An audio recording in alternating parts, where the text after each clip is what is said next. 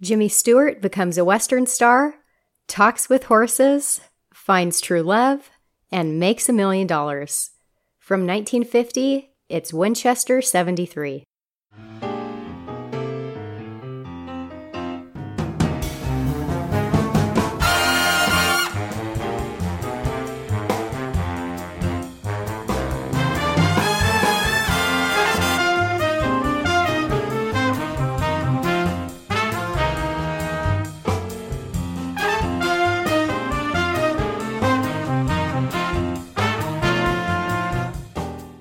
I'm Shannon. Thank you for listening to the Vanguard of Hollywood podcast. Winchester 73 changed the course of Jimmy Stewart's career. His first serious Western, the film demonstrated that Jim was a versatile actor who could expertly bring dark, complicated characters to life on screen. Characters that were completely different from the Jimmy Stewart persona pre-war audiences knew and loved. And with Winchester director Anthony Mann, Jim redefined the mold of the modern Western hero. Winchester 73 also made Jimmy Stewart an extremely wealthy man. By accepting a percentage of the film's profits instead of a large upfront payment, Jimmy made $1 million in 1950 alone. But to Jim, more important than the fame, money, and artistic respect he enjoyed at this stage of his career was the entrance of Gloria Hattrick McLean into his life, the woman who became the one and only Mrs. Jimmy Stewart. In a town ripe with divorce and infidelity, the amazing love story of Jim and Gloria is an inspiration. The Stewart marriage would be one of the few happy and forever marriages in Hollywood. We'll go through the plot of the film, meet the spunky Gloria Hattrick McLean, and detail Jim's and Gloria's courtship before going behind the scenes of this revolutionary Western. The year is 1876. Lynn McAdam, Jimmy Stewart, and High Spade Frankie Wilson, Millard Mitchell, arrive in Dodge City, where the skilled Lynn enters a shooting contest. The prize for the contest winner is a coveted Winchester 1873 rifle. Lynn will have to wait for the actual contest to do any shooting, however, as Sheriff Wyatt Earp, Will Geer, immediately confiscates the guns of all who arrive in Dodge City. This proves frustrating for Lynn when, on entering a bar before the contest, he spots the old rival he's been tracking, Dutch Henry Brown, Stephen McNally. The two men attempt to draw guns on each other by instinct, only to remember that Wyatt Earp has their guns. So, both men live to challenge each other in the contest for the Winchester. During the shooting contest, it's a close call between Lynn and Dutch for the rifle. But Lynn proves the victor after shooting through the center of a stamp on a gold coin mid-toss. Dutch doesn't play fair, however, and ambushes Lynn in his hotel room. Dutch and his men steal the Winchester from Lynn and bolt out of town. They head for Rikers, a hotel far enough away from Dodge City for them to trade for more guns, and plan their upcoming robbery of a bank in Tascosa, Texas. But at Rikers, Dutch loses the Winchester to Trader Joe Lamont, John McIntyre. Although we still don't know why Lynn originally sought revenge on Dutch, when Dutch steals the Winchester, it gives Lynn more motivation to find him. Lynn and High Spade are hot on Dutch's trail, but barely miss him when they arrive at Rikers. Lynn and High Spade continue after Dutch, but are soon thwarted by a Native American tribe led by Young Bull, Rock Hudson. Yes, you heard that right, Rock Hudson. Young Bull scalped Joe Lamont for the Winchester and is now in possession of the rifle. Lynn and High Spade team up with a cavalry sergeant, J.C. Flippin, and his men in battle against Young Bull and his men. Before the battle, Lynn realizes that Lola Manners, Shelley Winters, a woman he briefly met in Dodge City, and her cowardly fiancé, Steve Miller, Charles Drake, are also among those in the cavalry camp. A few sparks fly as Lola realizes that Lynn has the courage her fiancé lacks. Lynn and the cavalry defeat Young Bull and his men, and a cavalry soldier, Tony Curtis, retrieves Lynn's Winchester from the battlefield. But as Lynn and High Spade have already set out after Dutch Brown again, the cavalry gifts the Winchester to Steve and Lola, who are on their way to their new home. When Lola and Steve arrive at their new home, Steve's old outlaw acquaintance, Waco Johnny Dean, Dan Duryea, is using their place as protection during a shootout with the local law enforcement. Waco wants Steve's Winchester and kills him for it. Waco then leaves the shootout with the Winchester and Lola as protection against enemy fire. Waco and the unwilling Lola arrive in Tascosa and meet up with Dutch. Lola sees a picture of Dutch and Lynn at the hideout and realizes that the two men are somehow connected. Dutch sees that Waco now has the Winchester and threatens to kill him for it. Waco hands over the rifle, but intends to get it back after the bank robbery. But before he can, Waco runs into Lynn and Heist Spade at a bar, where Waco is acting as a lookout during the heist. Lola sees Lynn and apprises him of the situation. When Lynn asks Waco to take him to Dutch, Waco tries to shoot him. But Lynn is the faster draw and kills Waco. Lynn then sees Dutch and his men leaving the bank and chases after him. The two men end up in a shootout on top of a mountain. We learn that Dutch and Lynn are brothers and that Dutch killed their father, shooting him in the back when he refused to shelter Dutch after a robbery. Lynn has chased Dutch with intent to kill ever since.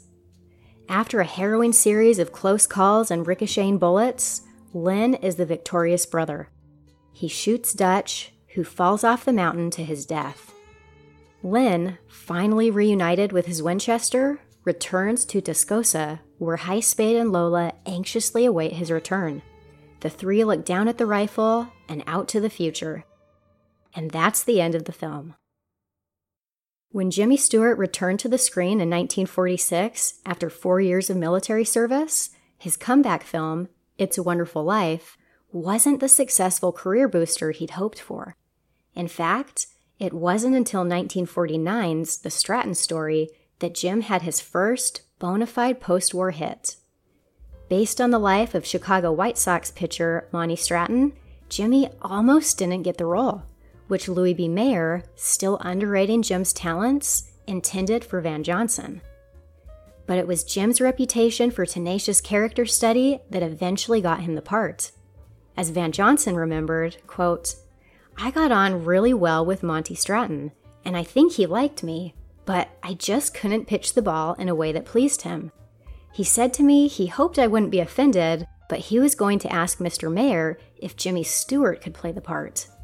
I wasn't offended because I didn't want to look ridiculous on screen, but I said, 'How do you know Jimmy Stewart can pitch a ball?' And he said, 'I don't, but Jim will practice time and again until he can.'" Unquote. What a compliment to Jimmy, and a warranted one at that.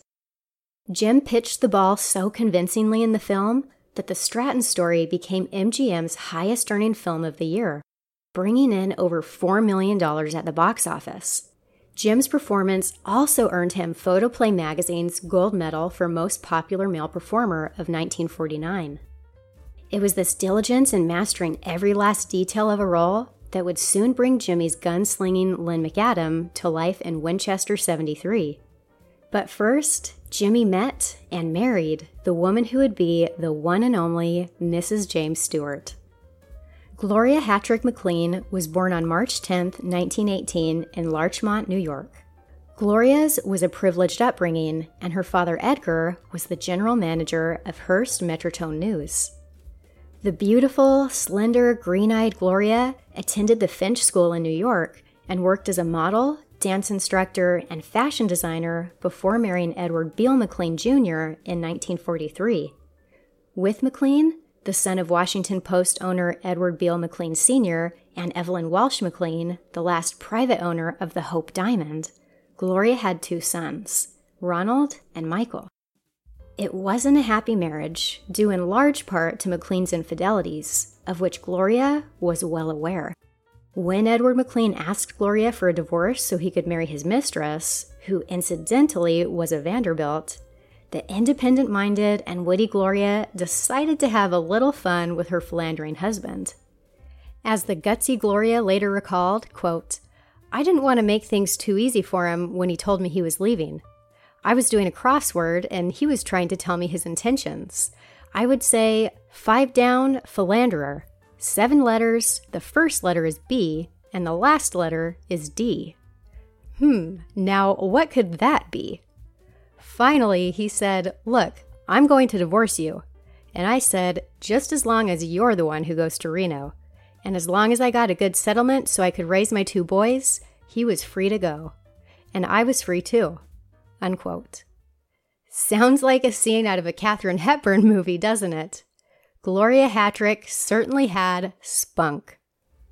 So at age 31 in 1948, Gloria was a young, beautiful divorcee with 2 small boys to raise. It was a unique situation for the 1940s. As Gloria remembered, quote, "It wasn't easy being a single mother with 2 boys aged 2 and 3. Most single mothers didn't go out. I did. I wasn't going to miss out on a life, but I also made sure that my boys were okay.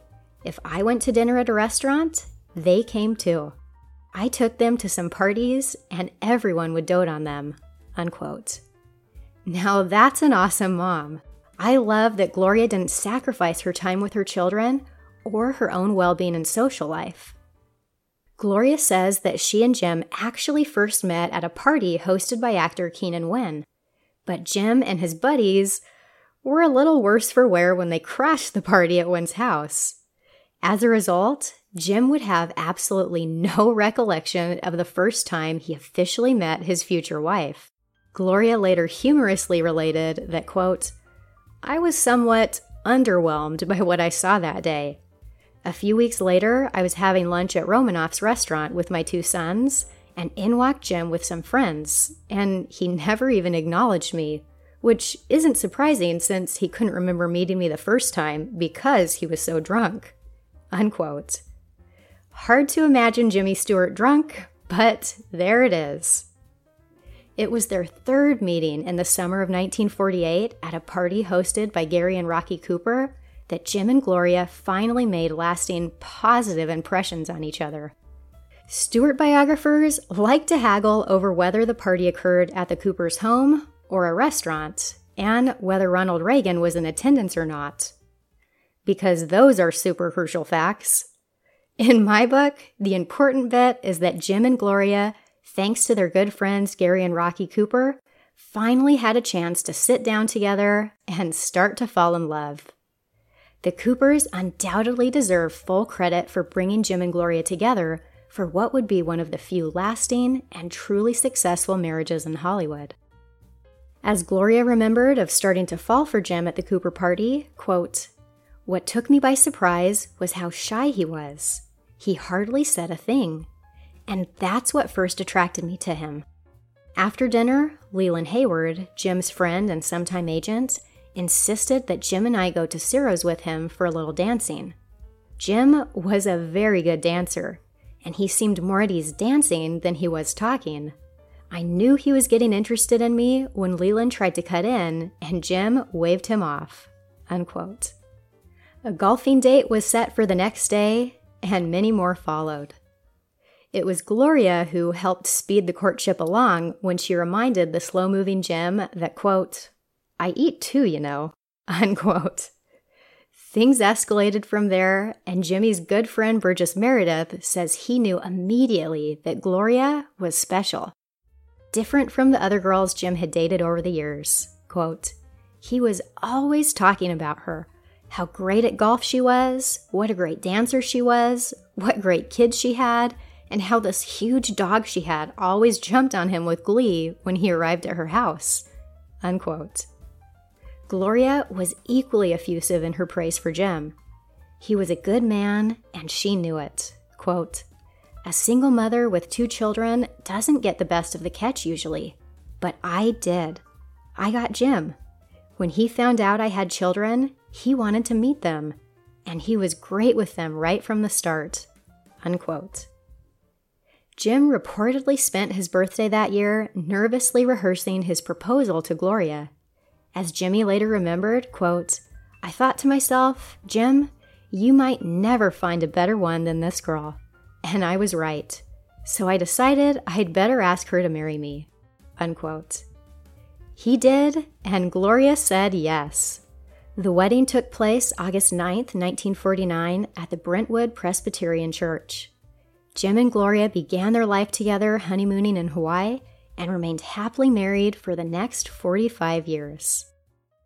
Around the time of his marriage to Gloria, Jim's agent, Lew Wasserman, approached him with a revolutionary picture deal. Every single source I can find differs on the key points of the deal Wasserman brokered for Jim. But here's what we know for sure. Lew Wasserman came to an agreement with William Goetz, head of Universal Studios, for Jimmy to star in Harvey, a film Jim was anxious to make, and one other film of Goetz's choosing. And rather than a large upfront payment for each film, Jim would receive a percentage. Most sources say 50% of each film's profits. The risks Jim took by accepting the deal were, of course, that he might not like the second film project Goetz chose, and that both films would bomb at the box office. But Jim would have accepted just about any deal to star in the film version of Harvey after his success taking over the role for Frank Fay in the Broadway show. So these were risks he was willing to take. That second film Goetz chose for Jimmy to star in was Winchester 73. Though Winchester was clearly the film Jim had to make in order to star in the film he wanted to make, Jimmy himself perfectly and succinctly summed up how things ultimately turned out. Quote, "Winchester 73 was a desperation move that proved a lifesaver." Unquote.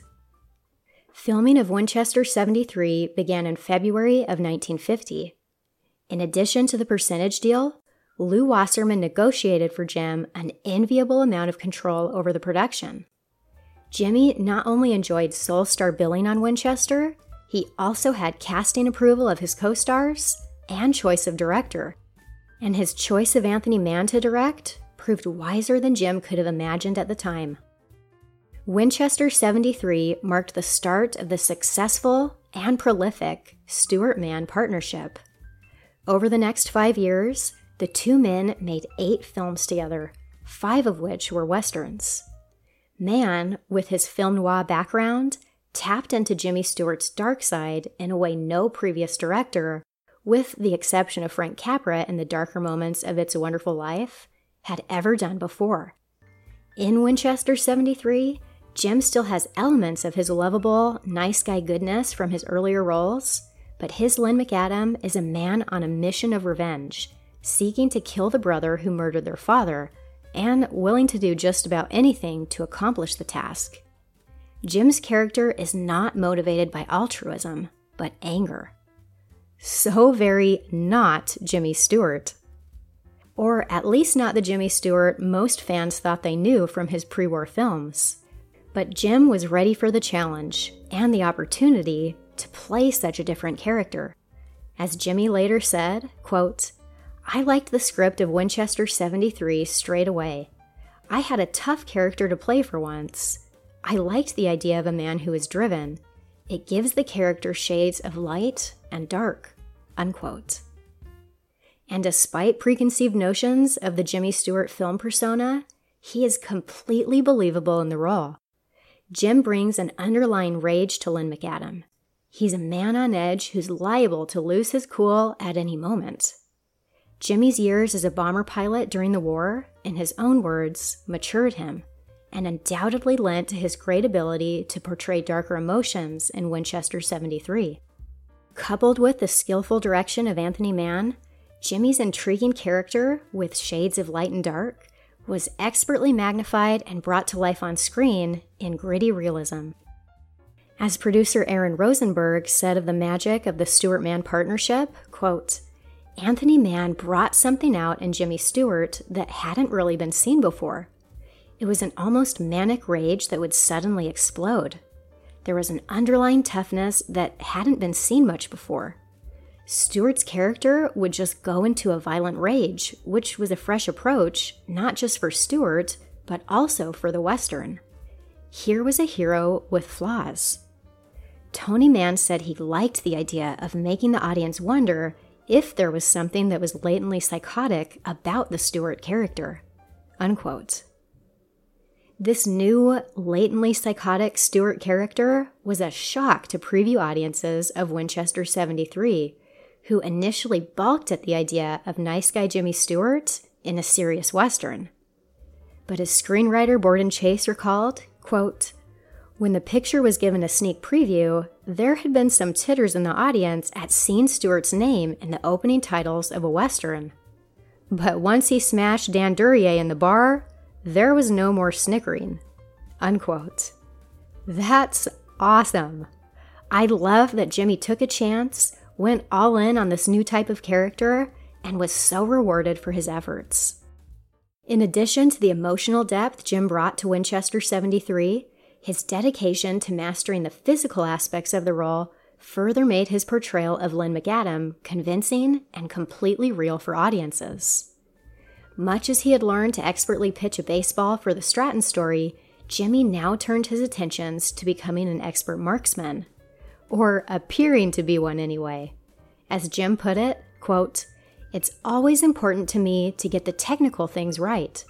If you play a character who's an expert with a rifle, you better at least look like you're an expert." Unquote. So Jimmy practiced firing a rifle for hours every day until his knuckles were sore.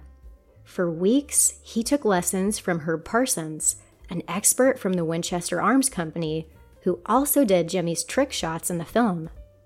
Jim even observed how Parsons held the gun, so that by the time of filming, Jim held the rifle naturally. So naturally, in fact, that the New York Herald Tribune wrote that it looked, quote, "as if he'd been doing nothing else but Westerns throughout his illustrious career." Unquote. Another reason Jim looked like such a natural in the role was due to his realistic wardrobe, and one article in particular, his hat. As producer Aaron Rosenberg said, quote, "The most important part of Jimmy's wardrobe in the film was the hat.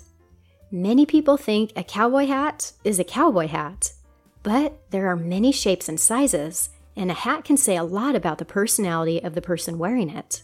Unquote. It reportedly took Jimmy and Tony Mann 2 months to decide on the hat Jimmy eventually wore in the film. But the thought behind the decision was worth it. Jim, in his own words, viewed the hat as a kind of good luck piece and wore it in all of his Westerns after. Jim and John Ford would even butt heads over the hat a decade later when Ford directed Jimmy in Two Rode Together in 1961. Jim would insist on wearing his Winchester 73 hat, and Ford would grudgingly allow him to, but not before teasing Jim that if they ever made another picture together, he'd have to have hat approval written into his contract. And the curmudgeonly Ford was only half kidding. Another first on Winchester 73 that stuck with Jimmy Stewart throughout the Westerns he made over the next 2 decades was his horse. Jim would later swear that from the group of horses he had to choose from, he felt an immediate connection with Pie, the horse he decided on for the film. Jim sensed an intelligence, even a personality in Pie. Quote, "I just fell in love with the horse.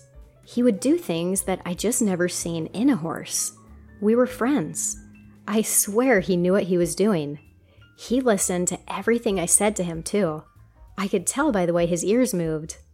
It's such a tremendous advantage in Westerns if you can get the feeling that the horse and you are partners." Unquote. Jim and Pie definitely project a sense of partnership in Winchester 73, and continue to do so in all Jimmy's Westerns until 1970's The Cheyenne Social Club, when Pie was too old for location filming and Jim had to use a double horse. But thanks to Henry Fonda, who painted a watercolor portrait of Pie for his best bud, Jim's fond memories of his beloved horse were never far from his mind, even after Pie's passing. To an interviewer in the 1980s, Shelley Winters comically said of her role in Winchester 73 that, quote, "I didn't know what the hell I was doing in that picture. I always figured that there were all these guys running around trying to get their hands on this rifle who should have been trying to get their hands on me. That's what the film should have been about as far as I was concerned. But that doesn't make for a good Western, I guess. In the end, nobody remembered me being in it, except you," unquote. While Shelley may have felt her role in Winchester 73 was forgettable, a point on which I disagree, Shelley does a fantastic job bringing an element of realistic romance to the film. She adored working with Jimmy Stewart. And much of that was thanks to Jim's gentlemanly treatment of Shelley. Both Jim and Shelley had, as Shelley puts it, good left sides. In other words, Jim and Shelley each believed their left profile was more attractive than their right, and as such, preferred to have the left side of their face on camera. For any other leading man, this would have presented a problem, but not for Jimmy Stewart. In just about every photograph and scene that Jim and Shelley share in the film, Jim put his right side forward and let Shelley be the beautiful one. What a gentleman. Tony Curtis had equally positive memories of working with Jimmy on Winchester 73. Tony, as the new Universal Studios contract player, actually met Jimmy his second day on the Universal lot and asked Jim, the first movie star young Bernie Schwartz had ever met, to take a picture with him, which Jim graciously did. And on the first day of Winchester 73 filming, Tony was shocked when Jimmy Stewart remembered their earlier brief meeting. As Tony recounted in his 2008 autobiography, quote, "Winchester 73 was the first big-budget picture Universal put me in. I was thrilled to play in a picture with Jimmy Stewart. Jimmy was an incredibly nice person. In his case, there was no difference between his lovable film persona and the man himself. When he showed up on the set for Winchester 73, he came right over to me and said, 'Hi, Tony, how are you?' You could almost hear the other guys standing around wondering, why would Jimmy Stewart know this guy? They weren't aware that I'd met Jimmy on my second day on the Universal lot. Most guys would have forgotten all about a minor moment like that, but not Jimmy Stewart. He was a class act all the way," unquote. Don't you just love Jimmy Stewart? It came as a shock to Lew Wasserman, Jimmy, and the heads of Universal when Winchester 73, the modest Western produced in 30 days at a budget-friendly $918,000, overperformed at the box office. With his percentage deal, Jimmy Stewart earned $600,000, the equivalent of about $6.5 million today, for Winchester 73. Combined with his other earnings that year, Jimmy made $1 million in 1950 alone. As Bob Hope comically said of his friend's enviable financial situation, quote, "I didn't think that Jimmy Stewart could move that fast. He had that slow way of talking, but he sure could talk fast if the money was right," unquote. Winchester 73 ushered in a new era of Westerns, with imperfect heroes motivated by darker emotions. Clint Eastwood later paid Jimmy the highest compliment by citing him as inspiration for Eastwood's own portrayals of flawed Western heroes. The film also changed the course of Jim's career. Winchester 73 demonstrated that Jimmy Stewart could do it all. As Jim himself said of his segue into the Western genre, quote, "I had to toughen up, and I found that in Westerns I could do it and still retain what I was," unquote. Perfectly said. With the depth and versatility of his performance in Winchester 73, it was clear that Jimmy Stewart was an actor with staying power. And his partnership with Alfred Hitchcock a few years later in 1954's Rear Window would drive that point home. And that's it for Winchester 73. For delicious recipes and all things classic Hollywood, visit my website, macaronsandmimi.com. If you enjoyed this podcast, please leave a 5-star review on Apple Podcasts or wherever you're listening from. And don't forget to join me next week for all about Jimmy and Grace Kelly in Alfred Hitchcock's Rear Window.